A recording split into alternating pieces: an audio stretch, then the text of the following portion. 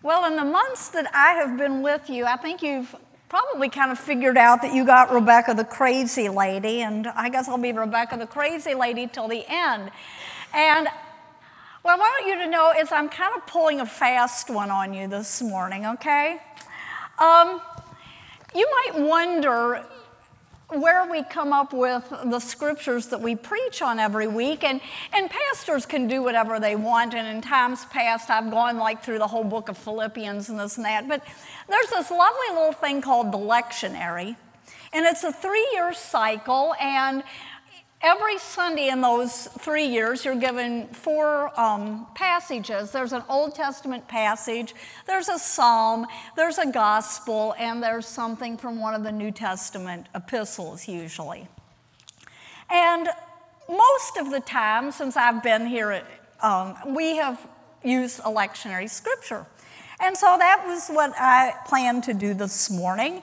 And I gave the proper people the stuff for the bulletin and the PowerPoint, and I said, okay, it's going to be 1 Peter 3, verses 17 through 22. And then I got going on it, and it was like, yeah. If I had been doing the lectionary, I would not have done it this way. I would have done something different. So I decided I'd do something different. And we're having part of what the lectionary said, but I'm actually going to start at verse 8, and then I am going to go through verse 17.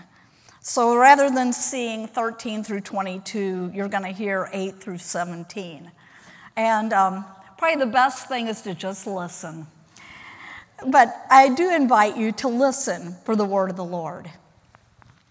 Finally, all of you have unity of spirit, sympathy, love for one another, a tender heart, and a humble mind. Do not repay evil for evil or abuse for abuse, but on the contrary, repay with a blessing. It is for this that you were called, that you might inherit a blessing. For those who desire life and desire to see good days, let them keep their tongues from evil and their lips from speaking deceit. Then let them turn away from evil and do good. Let them seek peace and pursue it. For the eyes of the Lord are on the righteous, and his ears are open to their prayer. But the face of the Lord is against those who do evil.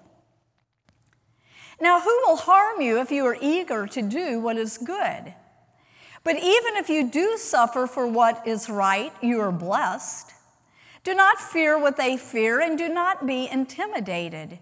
But in your hearts sanctify Christ as Lord. Always be ready to make your defense to anyone who demands from you an accounting for the hope that is in you.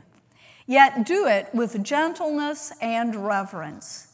Keep your conscience clear, so that when you are maligned, those who abuse you for your good conduct in Christ may be put to shame.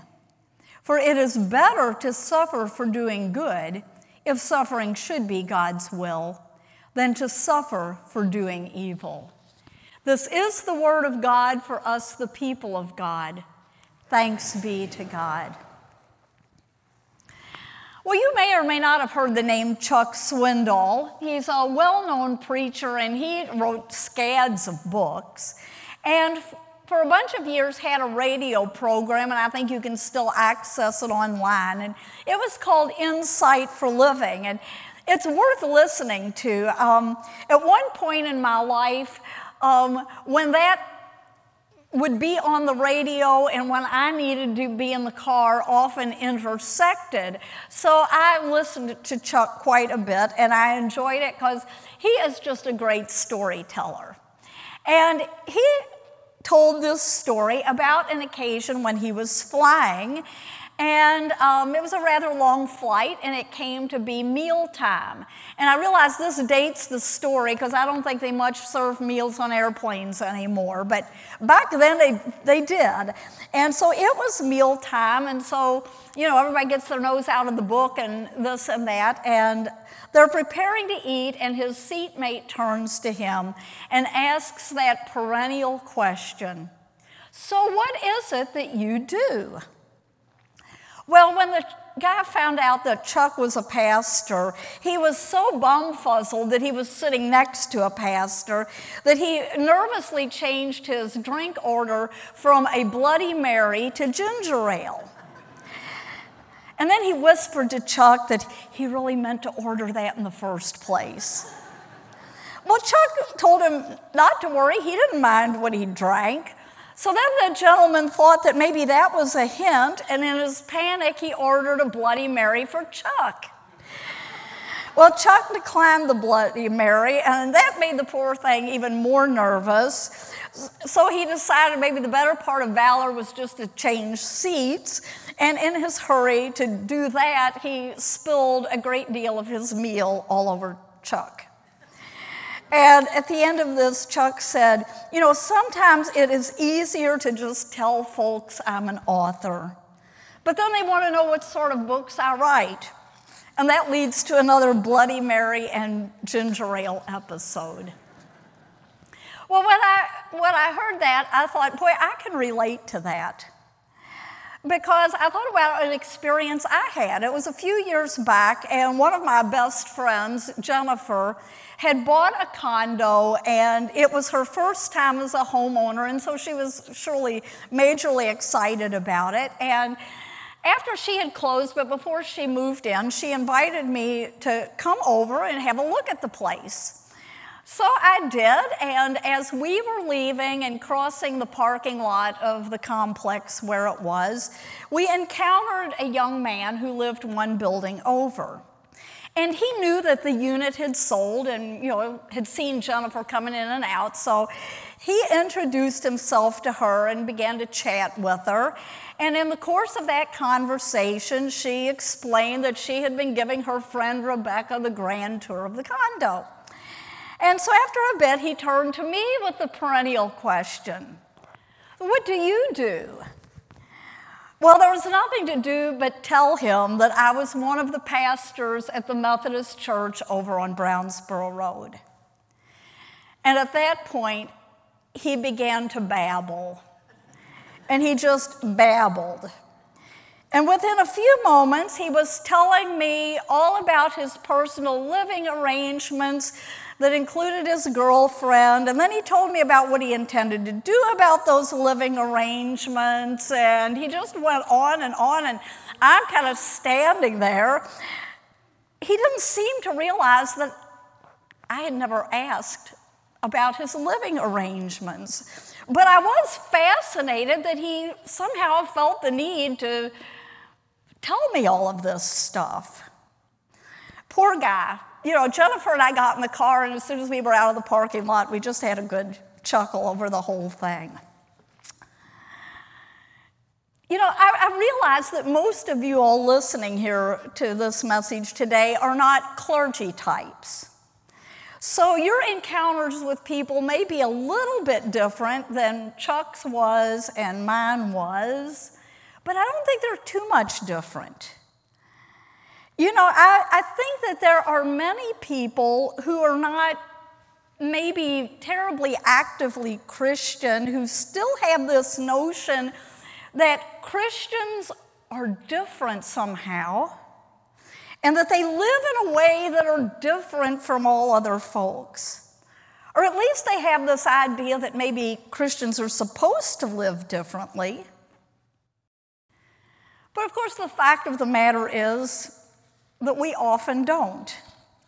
Even pastors don't always live differently. And I've got another story about that one. This is one that a pastor friend of mine told on himself. And like Chuck, he had been on a plane. And it was a long flight, and it was tedious, and there had been delayed, and of course the seats were cramped. And he finally got off the plane, and he went to the rental car counter, and he found out that his reservation for the car had just sort of vaporized somewhere. Where was the reservation? Where was the car? So that was a hassle. And he hassled, and he was cranky, and he was short-tempered, and he pretty much chewed out that unlucky clerk who was on duty that day. And so a supervisor appeared from the back room to, try to pour oil on troubled waters there. And he took a look at my friend's credit card and read his name and said, "Aren't you the pastor of," and he named it.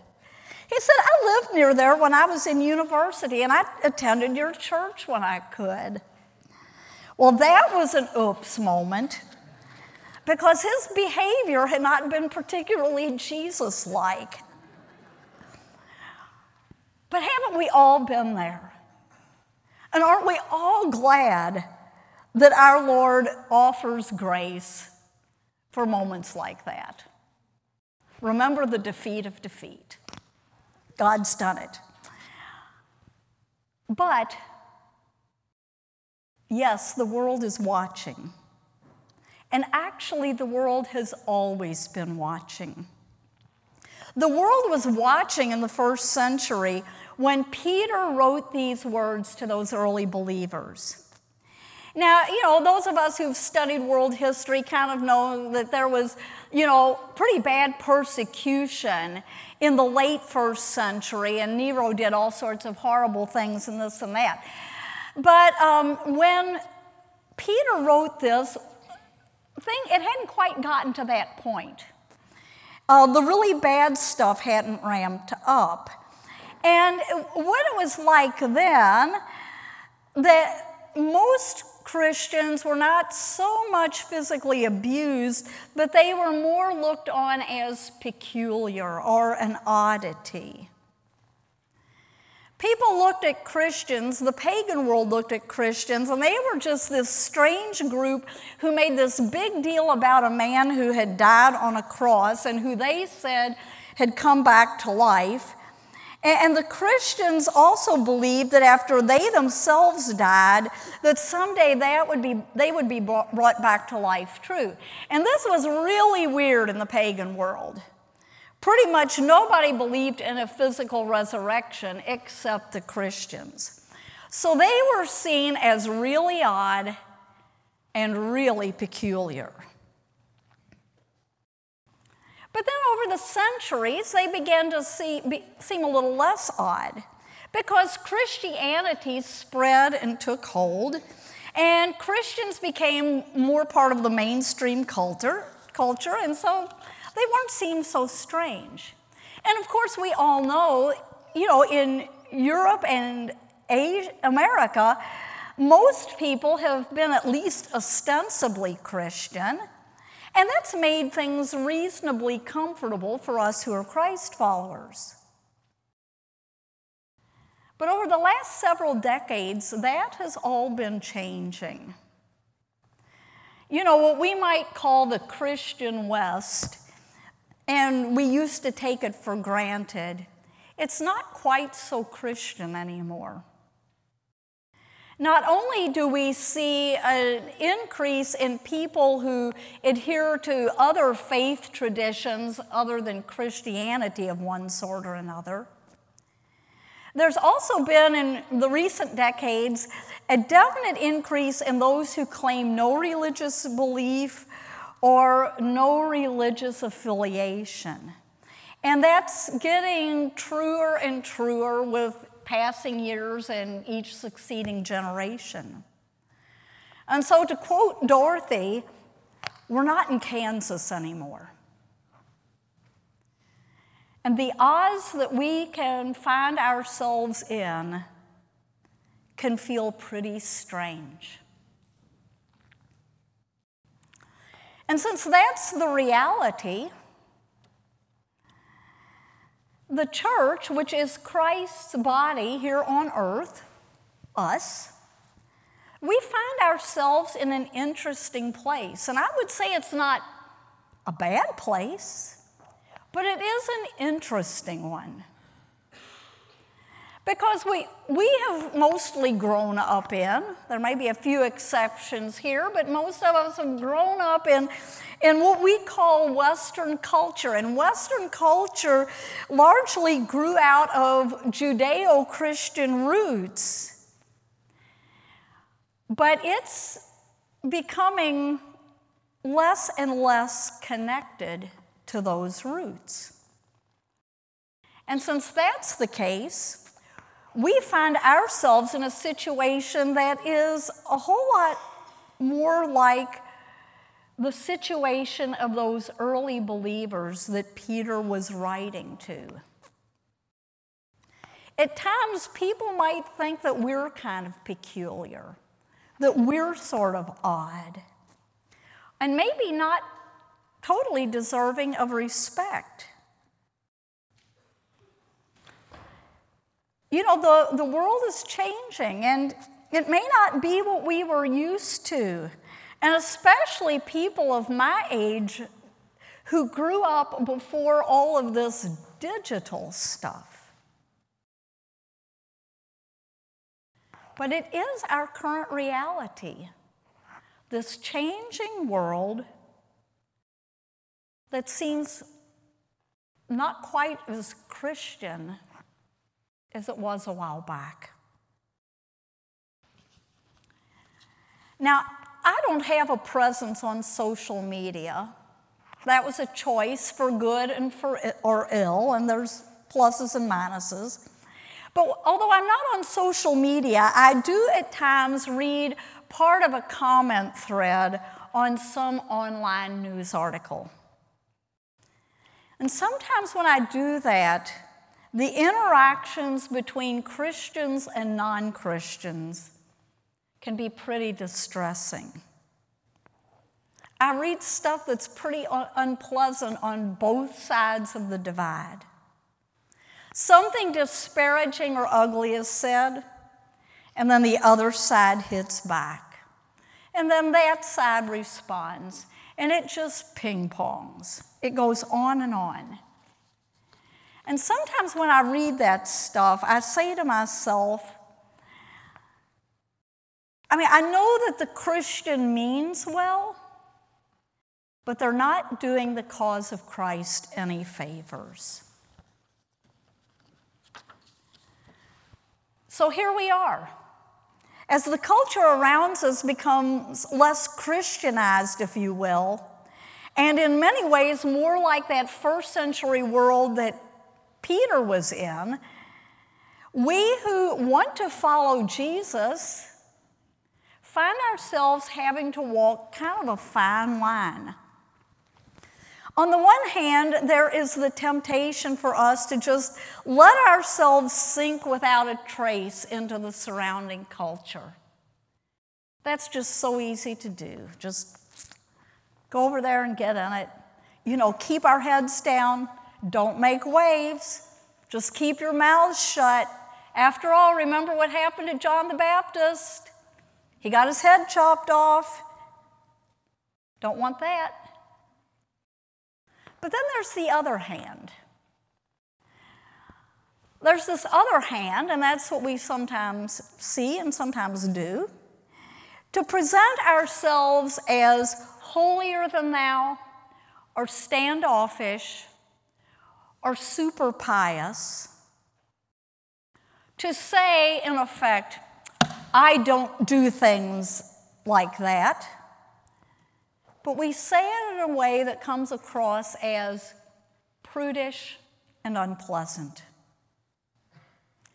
Now, I have to stand before you here this morning and confess that there have been times in my life when I have veered both directions. I can think back to when I was late teens and in nursing school. And I'm sorry that I was overly standoffish, and I'm sure that I came across as holier than thou. And I went to a reunion a few weeks ago, and had to sit, I got to sit, I shouldn't say had to, but for my own, I was sitting at a table with people who I hadn't particularly liked then, because they hadn't been as holy as I was. And I'm ashamed to admit it, but it's the truth. But there have been other times when I've been way too hesitant to let my Christianity to be obvious and apparent to the people around me, and I did my best to just blend in and keep my head down. And I have a feeling that maybe at least a few of you can identify with me. And if that's the case, that's why this passage of Scripture from Peter is so important. Because what Peter is telling us here is that on the good days and the bad days and the in-between days, there are people around us who are watching to see what it is that we're going to do and how it is that we're going to act, and in what way are we responding to whatever the current situation happens to be. And while, yes, it is true that in 21st century America, many people get at least some of their notions about Christians from the media or from social media, and that was something that Peter and his friends didn't have to contend with. Even so, beyond the media, social media thing, I think the most telling thing to the watching world is the life of a follower of Jesus that is lived consistently for him day in and day out. It's a life that neither melts into the surrounding culture or maintains such a distance that it has no impact. But the question for all of us is, well, how do we do that? And I love it that Peter sort of spells it out here, and he says what it is that our lives should look like.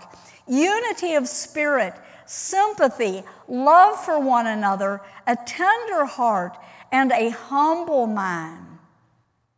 Not repaying evil for evil or abuse for abuse, and that's a good place to think about online conversations. But no, he says that even when we are mistreated, we are to repay with a blessing. So I want us to pause for just a moment. I want every one of you to stop and to think about the environment where you spend most of your day. It may be the workplace. It may be at school. For many, it is the home.